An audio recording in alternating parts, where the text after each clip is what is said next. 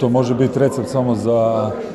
neke slabije ekipe koje o sebi nemaju visoko mišljenje. Mislim da mi moramo, ako želimo napredovati, definitivno, u stvari ne smijemo ulaziti u utakmicu na ovaj način i moramo se dići na nivo više, jer svima nam je u glavama nekakva želja da na kraju sezone budemo među 4 ekipe, ali to ćemo ostvariti jedino na način da u utakmicu, na početak utakmice uđemo kao što smo u zadnjih par utakmica ušli u drugo poluvrijeme.